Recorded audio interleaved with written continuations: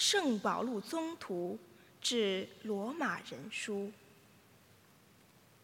弟兄们，请问候普黎斯加和阿桂拉，他们是我在基督耶稣内的助手，他们为了救我，置生死于度外。不但我该感谢他们，连外邦人的众教会也该感谢他们。还请问候他们家中的教会。请问候我亲爱的厄派乃托，他是亚细亚皈依基督的初果。请问候玛利亚，她为你们受了许多劳苦。请问候我的同族和我的同囚者安得洛尼科和犹尼雅，他们在圣徒中是有声望的，也是先我皈依基督的。请问候我在主内亲爱的安普里雅。请问候我们在基督内的助手吴尔巴诺和我亲爱的斯塔辉。你们要以亲吻彼此问安。基督的众教会都问候你们。我这代笔写信的特尔爵也在主内问候你们。那位常接待我的，也常接待全教会的加约问候你们。本城的司库厄辣斯托和夸尔托兄弟也问候你们。愿光荣归于天主，他能依照我所传布的福音和耶稣基督的宣讲，并按照他的奥秘启示坚定你们。这奥秘从永世以来就是秘而不宣的，但是现在按照永恒天主的命令已经显明了，并借着先知所写的显示给万民，好使他们相信并服从。愿光荣借着耶稣基督归于唯一全智的天主，直到永远。阿们。这是上主的圣言。天主，我要永远歌颂你的圣名。天主，我要永远歌颂你的圣名。我要日日歌颂你，赞美你的圣名，永不停止。上主伟大，极堪赞扬，他的伟大不可测量。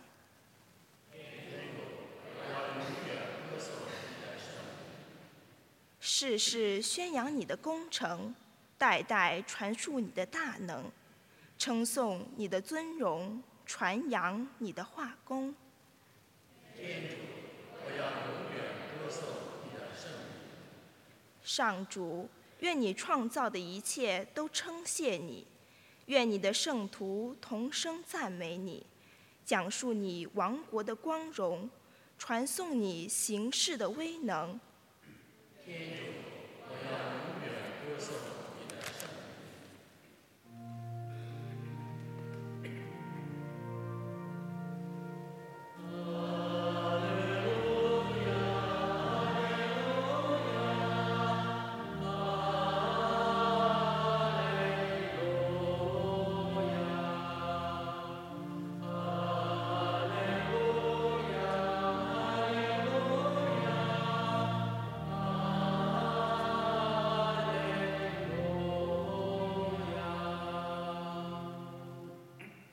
耶稣基督本是富足的，却成贫穷的，是要你们因他的贫穷成为富足的。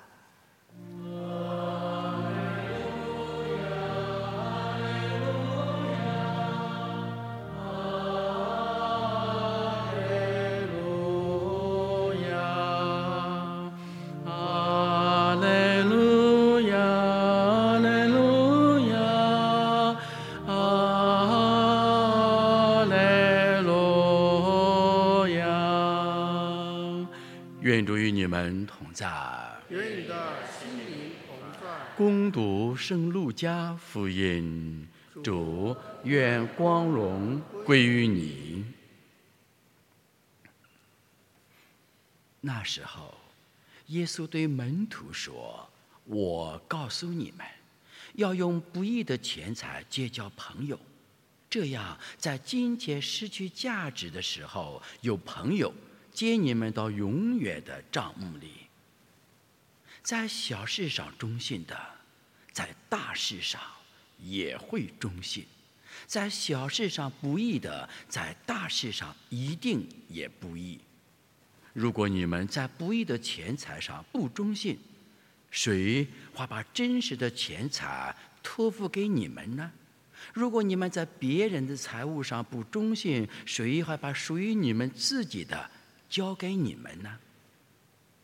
一个家仆不能侍奉两个主人，他若不是恨这个而爱那个，就是忠于这个而轻视那个。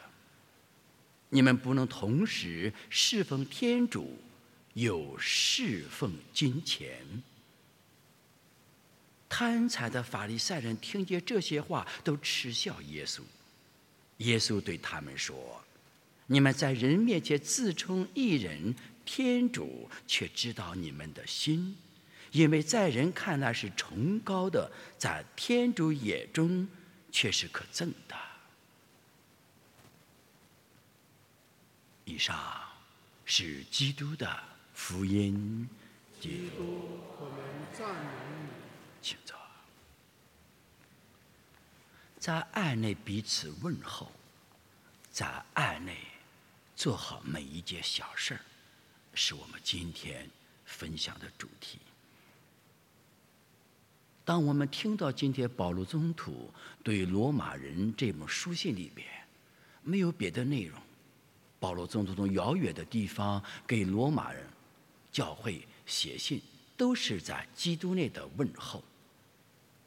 请问候谁谁谁普里斯加和阿桂拉，问候谁谁谁。他这封信里充满着养育者在基督内爱的问候。那当我们听到这些在基督内爱的问候之后，我们是不是燃烧着一种我们应当如何在日常生活当中，每天早晨进教堂大乐开始，也以眼神微笑着面对我们所看到的每一个教友或者神父或者修女，一个眼神一点头，象征着在基督内爱的问候呢？这是我们必须效法的。保禄宗徒在今天在爱的问候当中，给我们普世天主教会教宗、主教、神父、修士、修女每一位平信徒全人类树立一个楷模，就是不要大声喧嚷，应当在公众场合里边一个眼神表达在天主内的问候，以示你好。第二，今天福音耶稣基督明文告诉我们，我们要在天主的爱内，因着天主，为了天主，借着天主，要做好每一件小事儿，不要因为这个事儿小你就不做。所以这个所谓的小切口大文章，小切口美文章，小切口经文章，小切口圣文章。